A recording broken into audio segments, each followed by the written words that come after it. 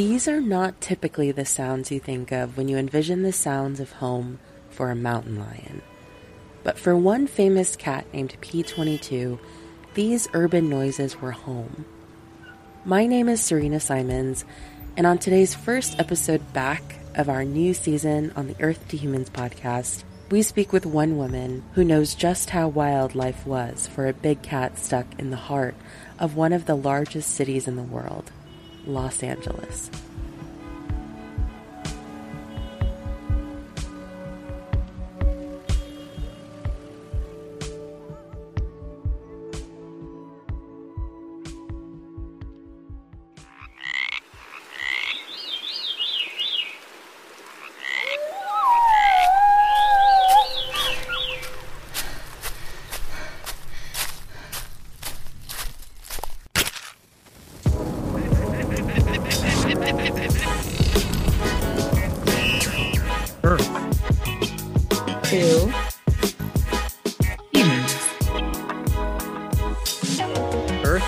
Human?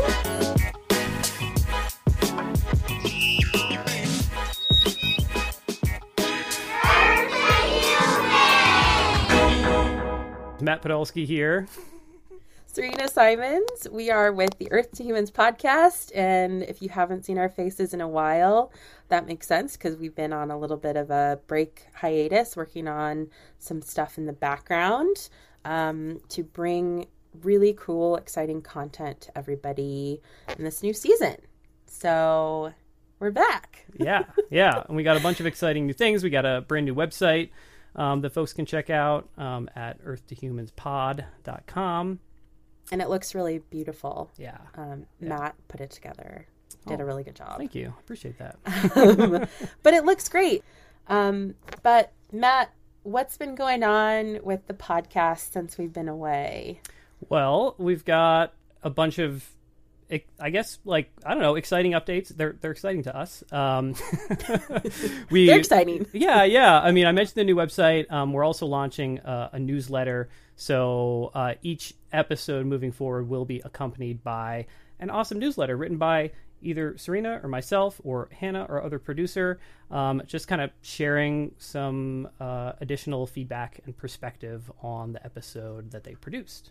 Yes. And in addition to that, we're going to have really cool new graphics too. We're going to have amazing, I'm so excited to share the episode artwork that we have for each episode, as well as a kind of revamped brand new logo, maybe a little bit of a animation thrown into that newsletter as well. So I think it's going to look and feel really exciting. I think it's going to allow folks to connect to us, the folks behind the podcast on a little bit of a deeper, more personal level. So yeah, we're really excited about this, the new website and the newsletter. We've been putting in the work, behind the scenes. We're missing our other important person, Hannah Mulvaney. She's our other amazing producer. But all three of us have been working behind the scenes, trying to bring you guys some really cool content. So this next episode, the very first episode we have back, is about P-22. And Matt, do you know anything about P-22? I do know about P-22 because we've talked about P-22 in a past episode of the podcast, but it was years and years ago. So I'm super excited to get the update. Yeah.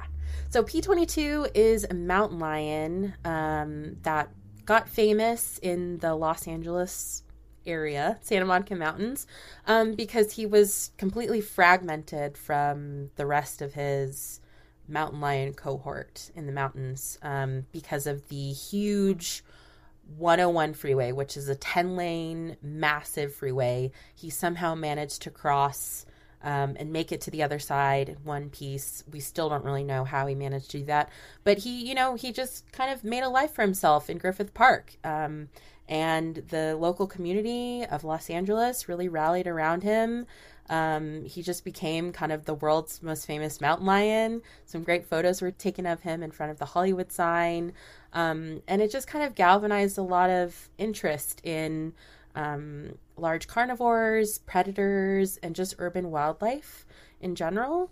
And so we're going to talk with Beth Pratt. She's the California director of the National Wildlife Federation, and she's been the champion for P-22 throughout this whole process. And if you have been kind of keeping up with the story, P-22 did pass away at the end of December 2022, so just a few months ago, but had a really beautiful long life up to that point, and did a lot of really cool things. And the biggest thing that I think to come out of that is the creation of this the largest wildlife crossing in the world, which is already in construction. It's almost done, and it's going over that huge 10-lane freeway of the 101 freeway. So not only did he help other mountain lions, get over the 101 freeway, but he's also helping other species, deer, birds, insects, coyotes, foxes, you name it,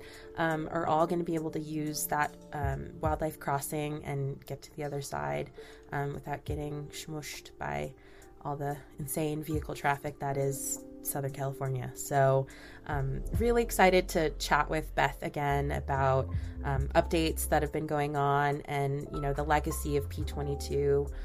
So I think it's a great first episode to get us back into the game for this new season of Earth to Humans. Yeah, for sure. I'm super excited. That wildlife crossing, I don't know, the story behind it is amazing. And it is, it's an amazing way for P-22's story to come full circle. Absolutely.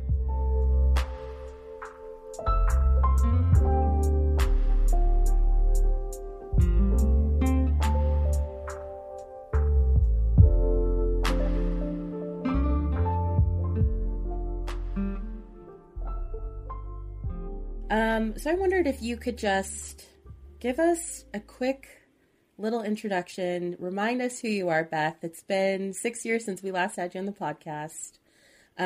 Who are you? And kind of localize us to Beth Pratt. Like, what do you do? What's your thing?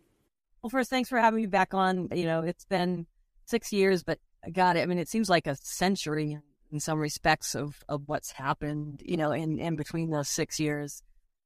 But I guess the geography of Beth, or the psychogeography, I kind of split my time between two worlds. I have a really great job in that I oversee conservation work for the National Wildlife Federation in California. Even though we're a national group, it's, in my mind, the best state to do wildlife work in. We have even a wildlife-friendly governor. But a lot of that has been dominated by this wildlife crossing outside of Los Angeles, which is a national park girl. Never envisioned myself working on urban wildlife conservation, but here we are. I'm now probably one of its biggest champions. So I'm in the Los Angeles area a lot, which I've really come to love. But I actually live outside Yosemite National Park. I worked in Yosemite for a decade. Most of my career has been spent more in national parks. I worked in Yellowstone. So I kind of have these two worlds. I divide my time from very urban environment, and then, of course, some of our most remote, wilderness on the, in the country. So it's fun. I love both. I equally love, bird watching in downtown LA as much as I like looking at pika at, 12,000 feet. I think a lot of people tend to think of, like outdoorsiness, getting out, seeing wildlife, definitely in more of the setting where we live. What do you think the value is of creating space in urban landscapes for wildlife and educating people in those areas about their local habitats and ways that they can get involved in conservation? Yeah, I think it's a good question. I think it is the question in my mind for conservation. I was one of those people, when I was getting my biology field degree, God, over 30 years ago now, it's a little scary, and coming up in conservation, the dominant view really was you put the wildlife here and the people here, and never the two shall meet. And I think what has emerged is what I love about science. We know that scientifically we were wrong. There's the whole, wildlife needs large landscapes to survive, and they need connectivity across landscapes, and that's going to have to include our urban and human spaces.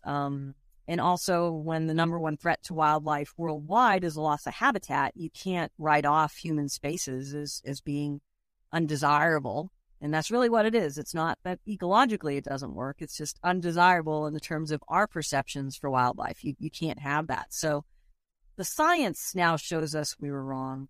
But I think for me, equally as important is we were socially wrong. We were socially wrong in that for people to connect to wildlife and for wildlife to have a future because people love and support wildlife, not everybody's going to get to a Yosemite to see a bear or, even something smaller. We have to connect people to nature in their backyards for people to care. I mean, I think if anything, the P-22 story really shows that people who had never connected to an environmental cause before had, because it was local, because it was something that had meaning for them. It wasn't this far off place. And then I'll also take that one step deeper. I think morally it's a right. I mean, how dare we tell people it's not a meaningful wildlife experience to see your backyard squirrel or your backyard chickadee? And we had this, we have a lot of schools we work with. A lot of them are in very, areas with no green space, really, communities that, come from backgrounds economically disadvantaged. They're never going to get up to a Yosemite. And connecting with those kids and seeing how they connected to P-22 and still do, but also their local wildlife, whether it be a ladybug or a butterfly.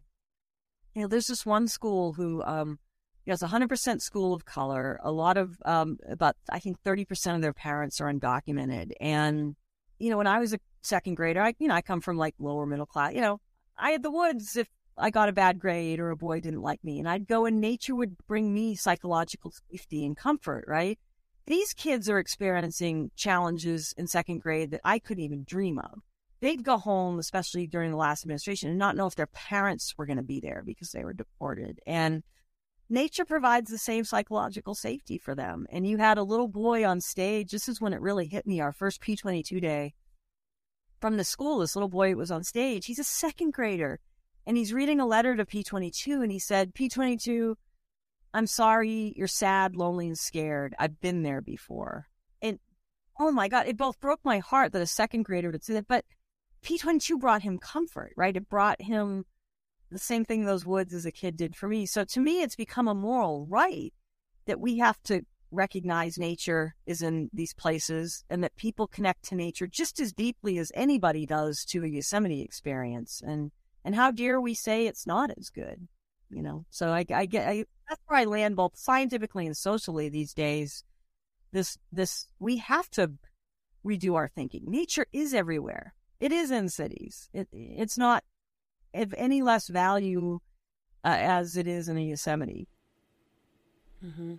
I think that's beautifully, beautifully said and so, so true. I kind of want to get into P-22, as you're wearing a mountain lion sweater, like P-22's biggest champion has been Beth. And, we talked in 2017, kind of take us back to where we were then. And then we'll fast forward to now. I put together for the, once he, we lost him, and then we obviously had this memorial service, celebration of life, things like that. This memory lane, I went back over, at least for me, I've been working on this project now for almost 11 years. And it was really interesting to go back to the archives and, sort through photos and news articles and, to your question, see how far we come. And 2017, 22, I think, he was firmly established as a global celebrity. We had a feature article in the New Yorker, which, as you know, New York is not usually there's something about New York and LA. LA does not get a lot of coverage from New York. New York can be pretty disdainful of the Los Angeles or the California culture. And so to get a, 5,000 word feature in the New Yorker was pretty impressive. We were doing our second P-22 day. We obtained the gift from the Leonardo DiCaprio Foundation, which was big for us. And the environmental review had just been completed for the crossing. So it was a pretty significant year, I think, for both P-22 and the project. I think in just that next step towards making the crossing a reality had been achieved. So, it's interesting to look back, given how far we had to come and now where we're at. Yeah, I remember the wildlife crossing was still kind of in the limbo period. Wasn't quite sure if you were going to get the funding needed to get it done. And just to see how far we've come and what P-22, as kind of a symbol has been able to accomplish alongside you and your colleagues and other agencies it's been truly amazing to see. What a legacy for that cat. And you're right, in 2017, I mean, I always proceeded with my stubbornness as I got involved in that we are going to do this. Like, you have to. You can't take on a project of this visionariness and magnitude and go into it thinking, well, maybe it'll happen. I had to proceed full speed ahead, assuming, with the intent of, one of my favorite movies about leadership is Moneyball with Brad Pitt, not just because Brad Pitt is easy to look at on the screen, but, he did the same thing with Moneyball. Okay, I'm all in. Like, this may not work, but I have to proceed and give it my all as a leader. And he took a lot of hits, it was based on a true story. The Oakland A's manager, Billy Budd, I think his name was. And that was the same with the crossing. Like, there's always the possibility we weren't going to get there, but I had to ignore that. And, in 2017, certainly I was having dark moments of the soul, like, oh my God, all right, we got the environmental review done and Leo just gave to us, but oh my God, we still have tens of millions to raise, and, how do we get there? So, it's a great place to be in right now. The crossing is under construction. I mean, I get to drive by it and see, the pillars go up. I'd say, to me, the sad piece is that P-22 did his job. He made this crossing a reality, but, is not here now to kind of celebrate with us once it opens. But on the other hand, he lived a very long life for a mountain lion. His end still deeply saddens me that in the end it was that lack of connectivity in cars that kind of doomed him. But on the other hand, he had 12 years to be a mountain lion and was embraced by LA, but the world, as we saw from the response to his death, which even me, who's been advocating for him, for 10 years, was not prepared for him to trend on Twitter the day he died, for Rolling Stone magazine and The Economist to cover his death. And to me, that really helped to see how he had inspired the world. It's still a hard time. I just went to his more quiet, we had the big celebration of life for him, but the indigenous leaders also did this past weekend a very private, very small burial, which was beautiful. But I think those of us who work closely with him, it's still really raw for us. So, but that helps, right? That outpouring of support across the world really helps, because he may be physically dead, but he is still changing people. He's still changing the world. And I think that is comforting, I guess, to know the legacy he's left. Mm-hmm. Yeah, absolutely. Anything you can share about, I know P-22 was laid to rest in the Santa Monica Mountains, kind of in an undisclosed area, but, anything that was kind of going through your head in that moment, being invited to that really special moment with the Indigenous community and being part of that. I mean, did anything come to you, make you feel like anything, or? I guess a few things. I guess when I saw the site, what occurred to me was just, P-22, his whole life, never sort of got that natural peace. There's actually recordings. The Natural History Museum has an exhibit on P-22, and they actually play the soundscape when you're in that exhibit of Griffith Park, which is extremely loud. I mean, you got helicopters, traffic, you name it. I mean, in some respects, P-22, he made it work, but he never had a quiet moment his whole life, right? And it was, I think part of me was like, oh, here's the peace and quietude that, escaped him in life. Also, in some respects, it's, it was sort of a return. The Cinnamonic Mountains run right into Griffith Park. It's the terminus. So, but we know he came from, more the central Santa Monica Mountains because of genetic testing. So in some respects, it was like the logical conclusion to his journey. I'd say the other thing, I'm not sure it occurred to me so much at the ceremony, but it was reinforced. I think that what P-22 helped shape for a lot of people was a different way of looking at wildlife. That I think I wrote in some reflections is less based on dominance and more on that these are fellow beings that we need to respect. Now, that's always been my view. I tend to be more an animal rightsy side of, the conservation and leadership, but obviously that's not a view that is largely wide held. I think even in our policies and wildlife management, we still tend to, California is definitely further along in this and more progressive, but not perfect. But still, a lot of other places, it's more that dominant view. We have the right to do with what we want with animals. And, P-22 is always a testament to that value, to us having a different value in California. Any other state in the country, he wouldn't have even been allowed to stay in Griffith Park. He would have been removed or shot probably in most other states immediately upon detection. So I think he's always stood for this change in value system of thinking of animals as more fellow beings worthy of respect.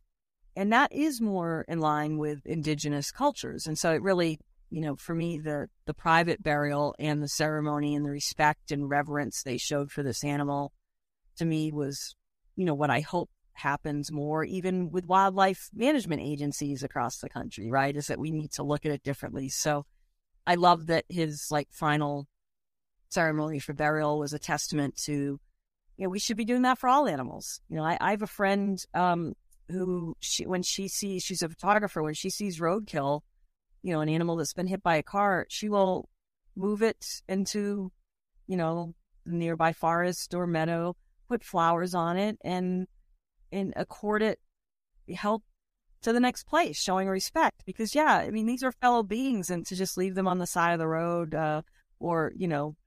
so I feel like the ceremony itself was beautiful. It was moving. It helped me achieve some peace, much like a very different version of that did the celebration of life with 6,000 people, right?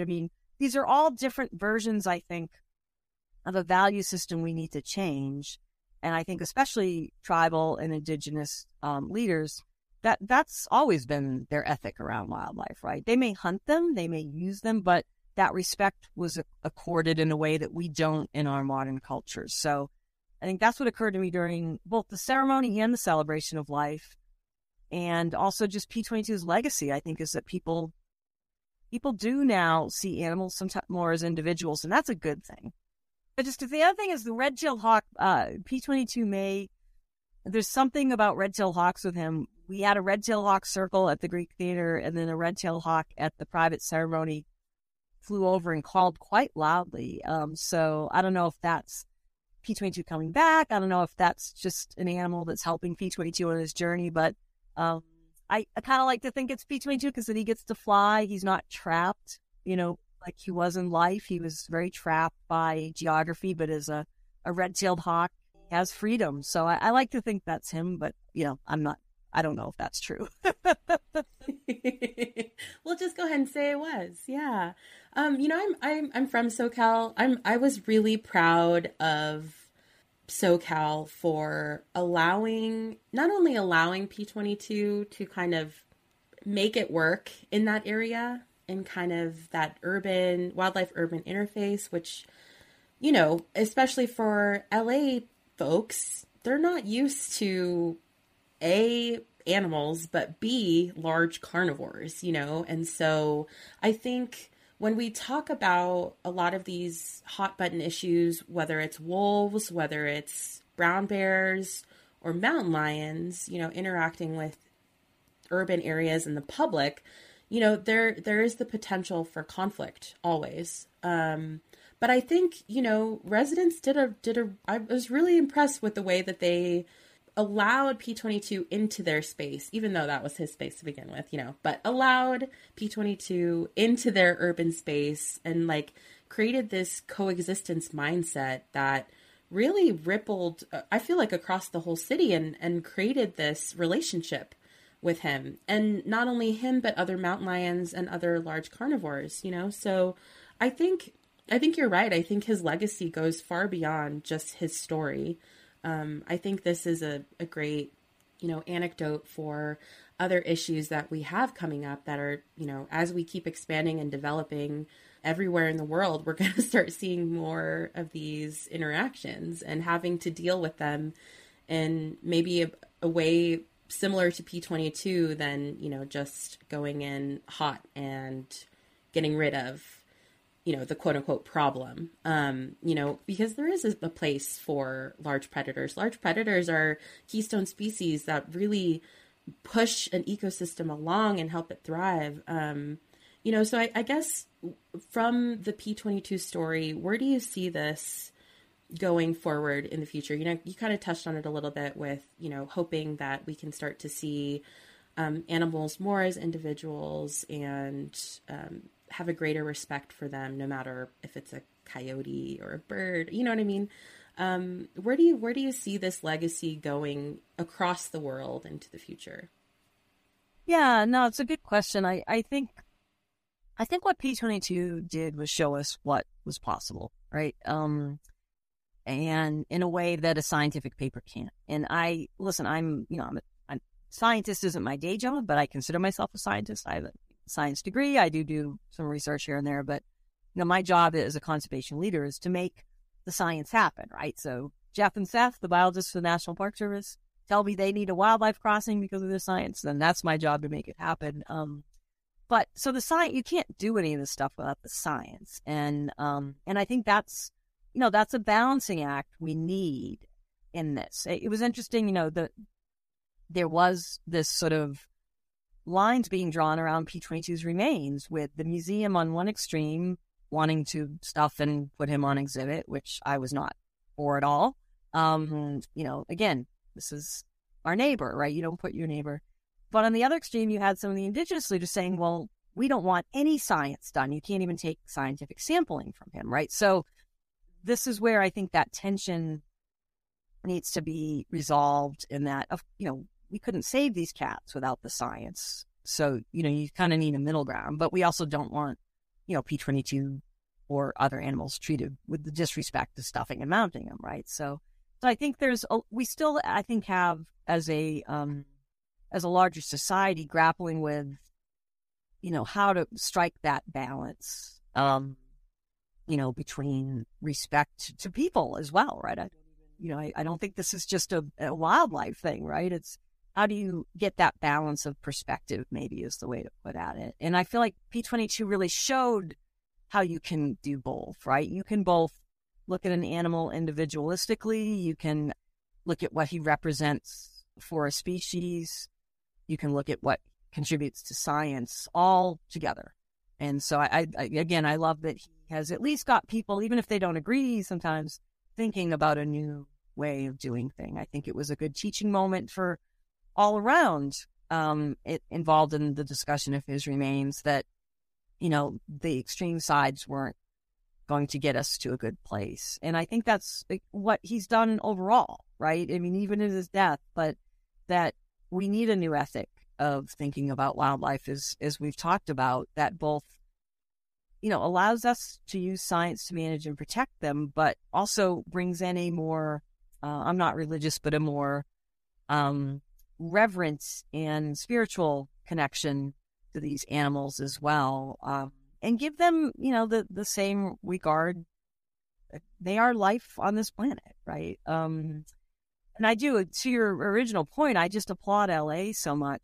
You know, it doesn't come without challenges. I mean, P-22 at times could be challenging to live with, right? Although I get more complaints about ground squirrels than, you know, mountain lions, you know, living, you know, for the most part, he kind of, you know, kept to himself, but, you know, he obviously, the koala was an example. And obviously at the end, when he was under grave health distress, his behavior changed radically overnight. But I would say it's never zero risk with wildlife any more than it's zero risk with people. I mean, I can't tell you you're going to walk down the street tomorrow and not get mugged, right? So So I think that's what he's done, is showed what was possible, that you can do this.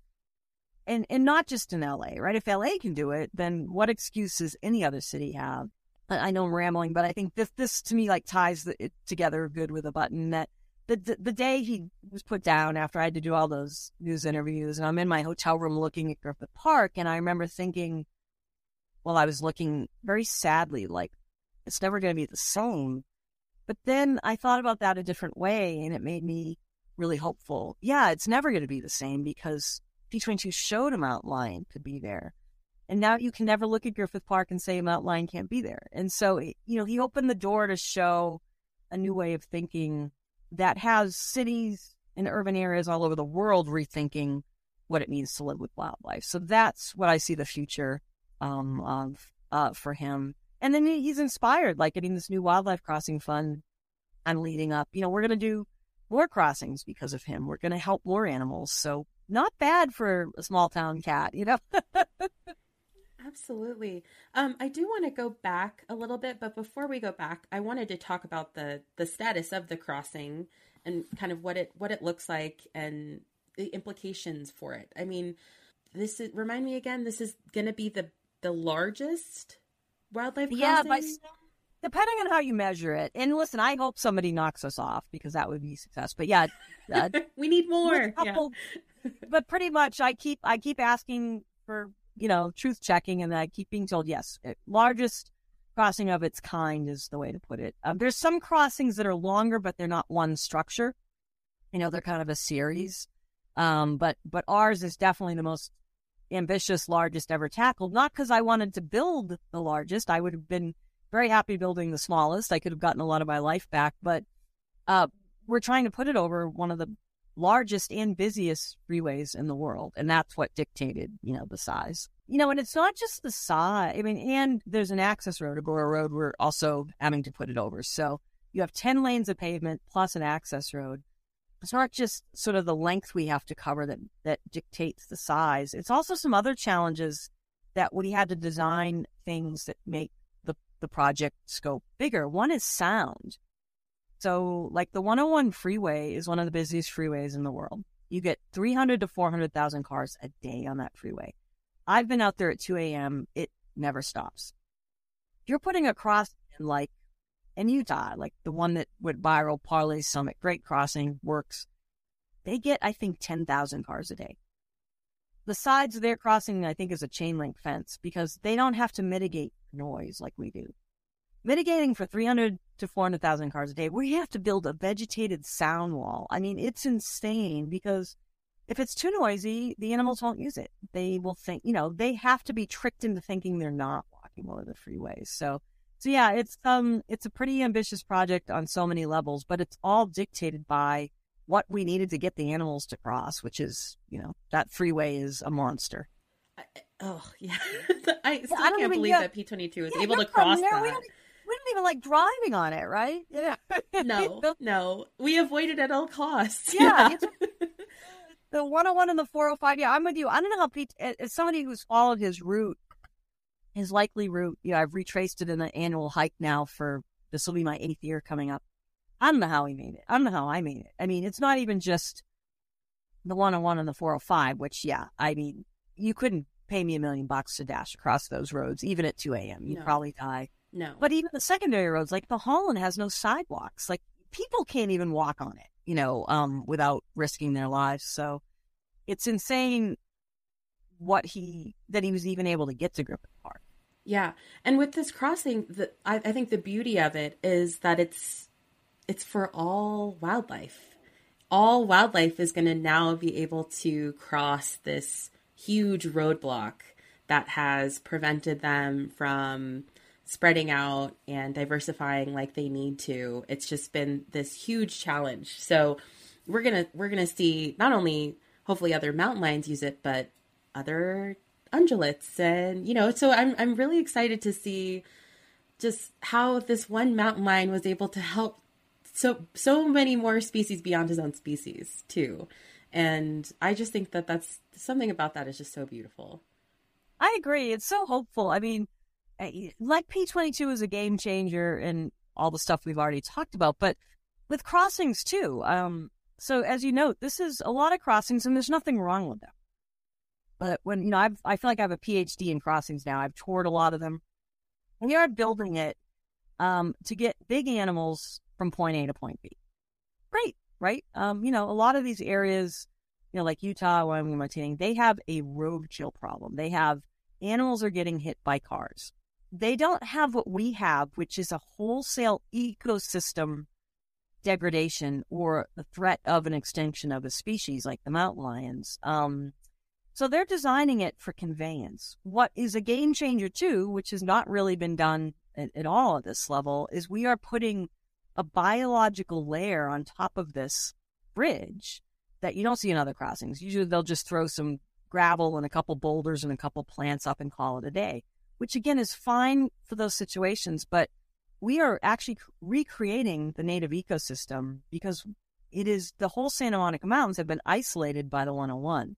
So to your point, yeah, mountain lions are going to be saved by this and be able to cross, but we're going to have butterflies using it. We're going to have, squirrels, western fence lizards, birds, foxes. And what the National Park Service's research showed, it wasn't just the mountain lions that were being genetically fragmented from this isolation. It was the fence lizards and birds. It was an impact, and plants. It was impacting the entire ecosystem. You need connectivity to be biologically complete. We know that islands, they tend to do things evolutionary that cannot sometimes be sustainable long term, especially when they're human-induced environments, right? So this reconnection is so broad scale that I hope again becomes a model for other crossings. To me, at this point, if you're going to put a crossing across the road, why not throw an ecosystem on it? Like it can't, it can't hurt. And that doesn't then leave the little guys off the table, right? So I think it's also ushering in a new thinking about what does a wildlife crossing mean? And maybe it's not even called crossings anymore. Maybe it's called, I don't know what it is, eco bridges, or, I don't even like the term bridges sometimes, but, these are ecological stitches to a landscape that we fragmented. And I'm with you. It's very hopeful. I love that people in the 101 will be commuting, and not only could there be a mountain lion crossing while they're commuting, there could be a quail family living on top of this. There could be butterflies. I feel, during butterfly migration season in LA and up here outside Yosemite, I feel like a mass murder, right? So, butterflies are now going to have a passage that they don't get hit. So yeah, it's a wholesale, like you said, a ecosystem approach that is going to benefit almost any wildlife that lives in the Santa Monica Mountains. Yeah. And, this is kind of a solution to a problem that we created. And I hope that this can maybe inspire ways that we can work with the landscape better, not just cutting huge swaths of freeway through an important biological area. And maybe we can start to change our infrastructure in cities, in rural areas where we're not always prioritizing our convenience, you know what I mean? And so I think that this crossing is a great solution to a problem that we created, but I really hope moving forward that we start to better understand our impact and maybe prioritize other species over ourselves. Nicely put. I feel like that's, we're living in an era where the consequences of prioritizing ourselves over or thinking ourselves outside of the natural environment is like, what is it? F around and find out. We're finding out the consequences of that, right? We were talking before. I have, this past summer, it was 114 degrees at my house. It has never been 114 degrees at my house, probably in the last few hundred years. I had poor acorn woodpeckers at my bird baths gasping for breath. I had deer trying to get in the house. Not kidding. And then here we are, 8 months later, I have 3 feet of snow that just fell at my house. Again, 3 feet of snow has never fallen at my house. The butterflies and newts that were out, that's impacting them, right? The pandemic. So we have climate change, which is causing disasters for people all over the world. People say, well, California is crazy. No, you can't escape climate change. Look at the flooding in other areas, tornadoes. Like it is, like the climate scientists 30 years ago that ridiculed. I don't know how they're not on every talk show just going, told you so. I mean, this is exactly what they predicted. Why I love science. So, and then the pandemic, right? A consequence of unhealthy ecosystems. Like, we are finding out what it means to think ourselves above the natural world in a way that perhaps other generations haven't had to grapple with as much. And that's where, again, science can be our guide sometimes if it rights itself. That's what I like about science. It is a system that once you find out you're wrong, you have to shape yourself. And to your point about, we didn't know when we put in the 101 freeway what it did. When I was coming up in conservation, again, the dominant view was, you put aside a Yosemite, you put a wildlife refuge here, we check wildlife. If we put a road in, the Santa Monica Mountains on both sides of the freeway have a lot of open space. We didn't know at the time what we were doing, but science has now showed us that fragmentation and a lack of connectivity in landscapes, to me, is everything. I feel like it gets at the root of the biodiversity and climate crisis. And you touched upon something, too, for our convenience. And it is really, working on this project has really opened my eyes in the challenges to connectivity, not just with roads. It extends in so many different places. For instance, trails. We think trails are benign, right? Okay, you put a trail in, in this open space on both sides, who cares? Actually, where you put a trail and what type of recreation on a trail can be very important. I have a trail near me now. I live in the middle of nowhere. There's a trail that they want to improve, and they already have started encouraging mountain bikes on it. Now, I love mountain biking, don't get me wrong, but this was a trail that got very little use. It is an important butterfly migration path, an important newt migration path. It is going to, the mortality. Do we really need another mountain biking trail? There's 3 others around it. I think at some point we have to put limits even on recreation. I love mountain biking, but I will gladly mountain bike in another place so that I don't kill newts or butterflies, right? It's not that we can't do these things. It's that we do have to have a different consciousness of how we do them. And another example, light pollution. Even something as leaving on your lights all night can disrupt bird migrations and cause the death of some animals. So let's rethink insects too, I'm finding. Exactly, insects. I mean, you could just go down the list. Water. There's a great video that shows a whale trying to feed, and he's hitting all these shipping lanes, and how he they had a GPS on him, and how he's trying to bounce back. There's a video, I'm telling you, it'll be the best 10 minutes you've ever spent in your life. It's called Tadpoles, the Big Little Migration. It's on YouTube. He's a great filmmaker. He gets in a scuba gear and shows tadpoles going back and forth across a pond. And it really hit me. Yeah, even if something is swimming at certain times of year can disrupt, migration patterns. So I think we really have to look at our human activities differently. It's not that we can't do human things. I feel like the wildlife crossing is a perfect example of that. We can both drive and create safe passage for wildlife. It's not either or, but we have to start thinking about, yes, how we build our infrastructure or our recreational activities differently, or else we are going to doom wildlife. And if we doom wildlife, we are dooming ourselves, as again, we talked about. Right. Right. And I think, the change in consciousness is big. Maybe I'm still an optimist, but I like to still think that once most people get the information about something, like for example, the trail near your house, if people understood what that improvement was going to do, I feel like the vast majority of people would be like, yeah, no, I don't want to do that. I don't want to add fuel to that fire and cause that problem. And, with people on the 101 freeway now, they get this huge, reminder of their impact, just going on their daily commute. So I do think that there is something to be said about that. And thinking of like the freeway kind of as a huge trail that we created, you know what I mean? Like a huge trail that we didn't really contemplate the impact of. And even on these smaller scales in our local areas, those I love thinking of those things as having impact and, not just doing things because we can. Yeah, I think you're right. I mean, I do think it's interesting to me, like working on this trail, the stubbornness of some recreationists. Like, well, I don't care. I still want a mountain bike, or I still want to do this. Like, guys, come on. Like, really? But on the other hand, yes, I do agree. And I think the Wildlife Crossing showed us this, that for a lot of people in the world, once you know, you don't, like, rat poison's a great example. Most people just don't know. But P-22, again, was another great example. People are seeing his face, in 2015 or whatever year it was, looking horribly sick. And he raised the consciousness around rat poison. And a lot of people, yes, that we worked with who just, or, in these communities, we didn't know, and they stopped.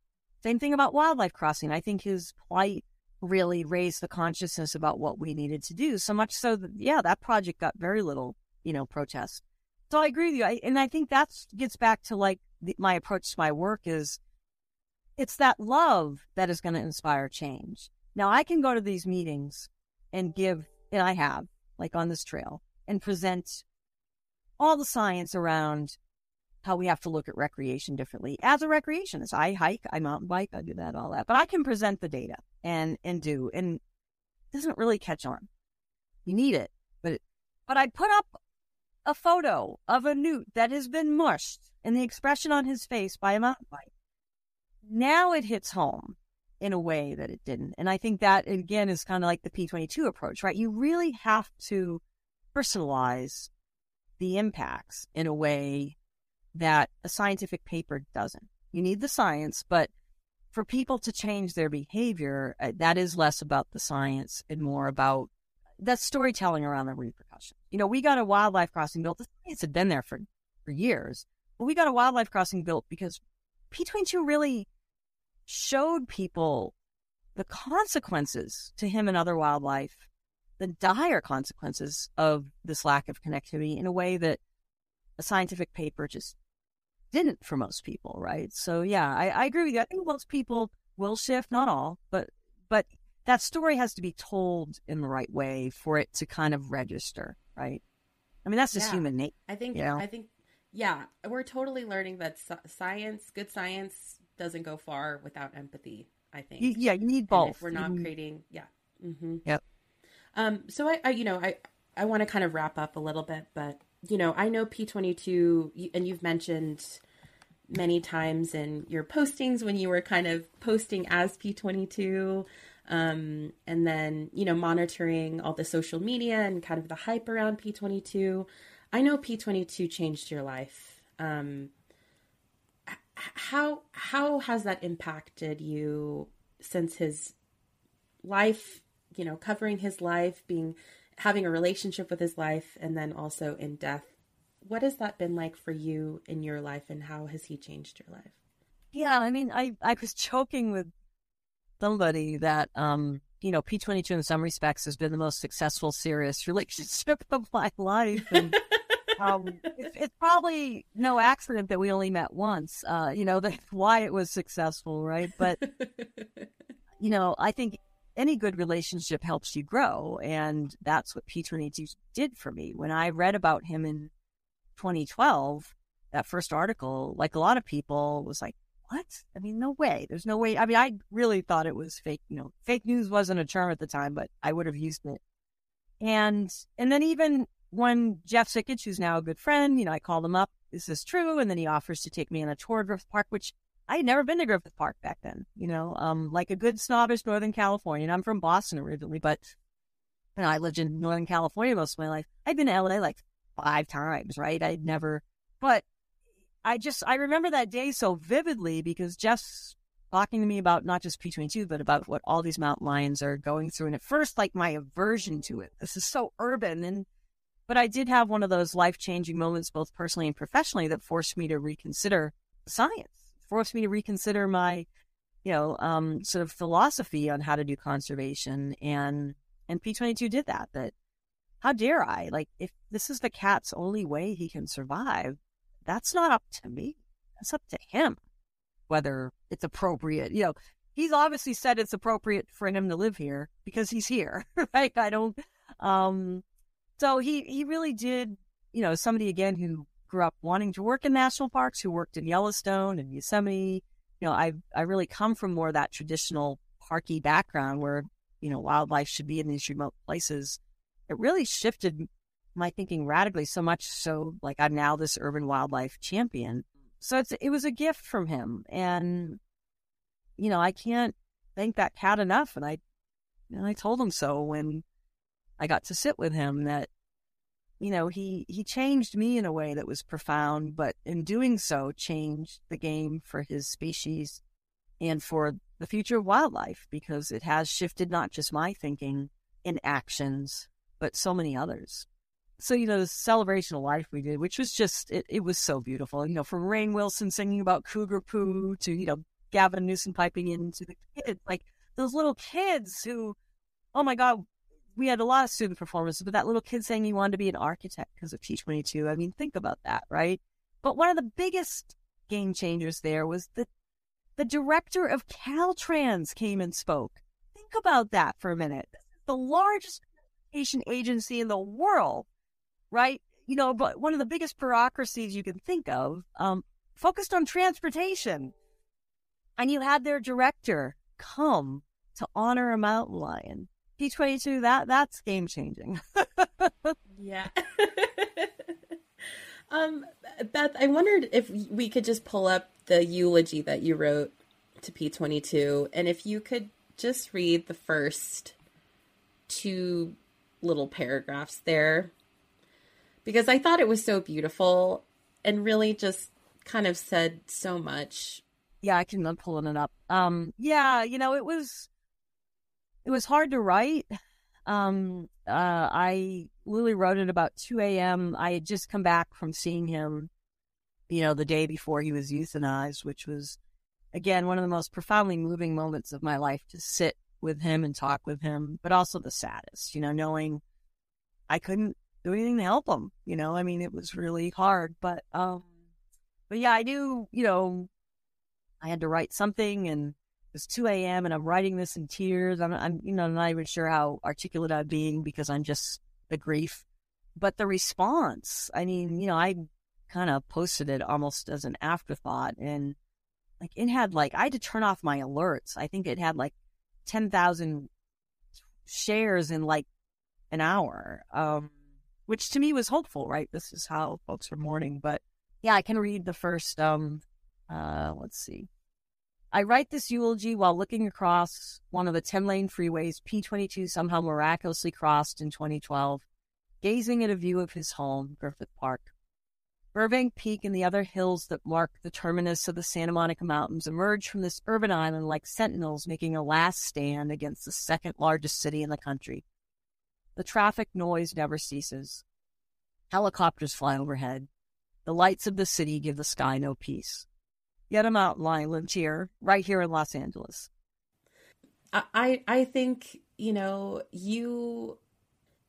I just feel like you and P-22 were just kind of destined to kind of come together, because I think, without you, P-22 probably would have just been another collared mountain lion, another, or another thorn in the side for the general public, and another misunderstood predator in an urban landscape, but with your help and your advocacy, he really did change the world. He impacted so many lives, but that really was driven by your work and your advocacy. And so, any kind of final thoughts on that? I know you're very humble about this, but I really do think that you guys really did go hand in hand with this legacy.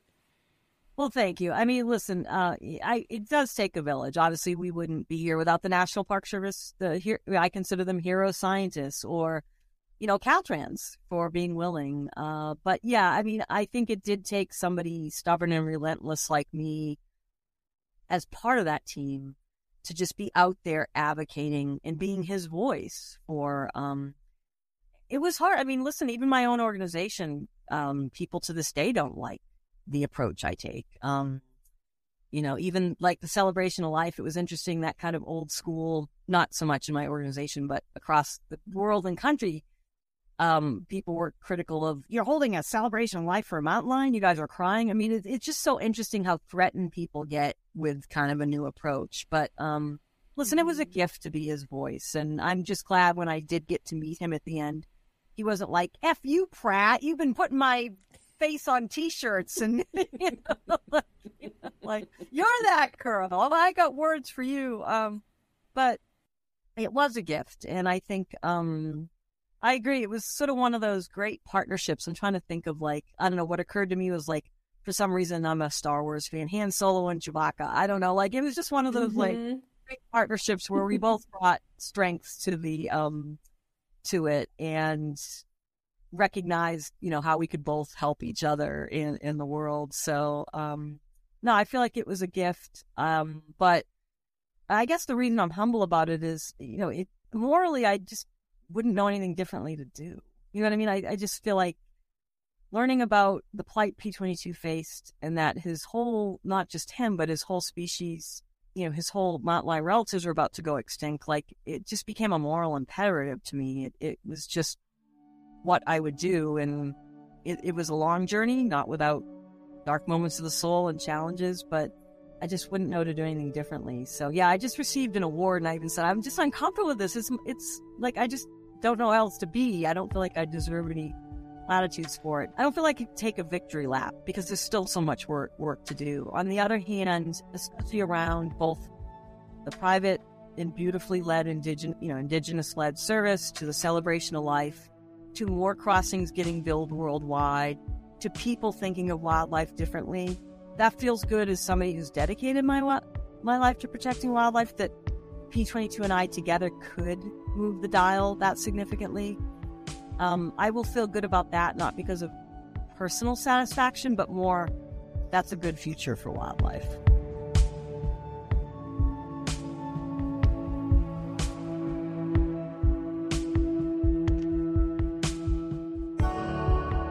If you want to see photos of Beth and P-22, as well as beautiful original artwork for this episode, check out our new website at earthtohumanspod.com.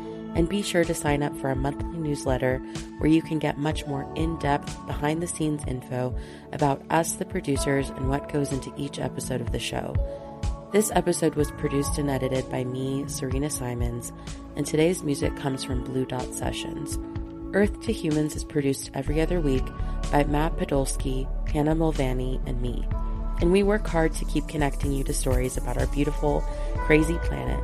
So let us know what you think by leaving us a review wherever you are listening now.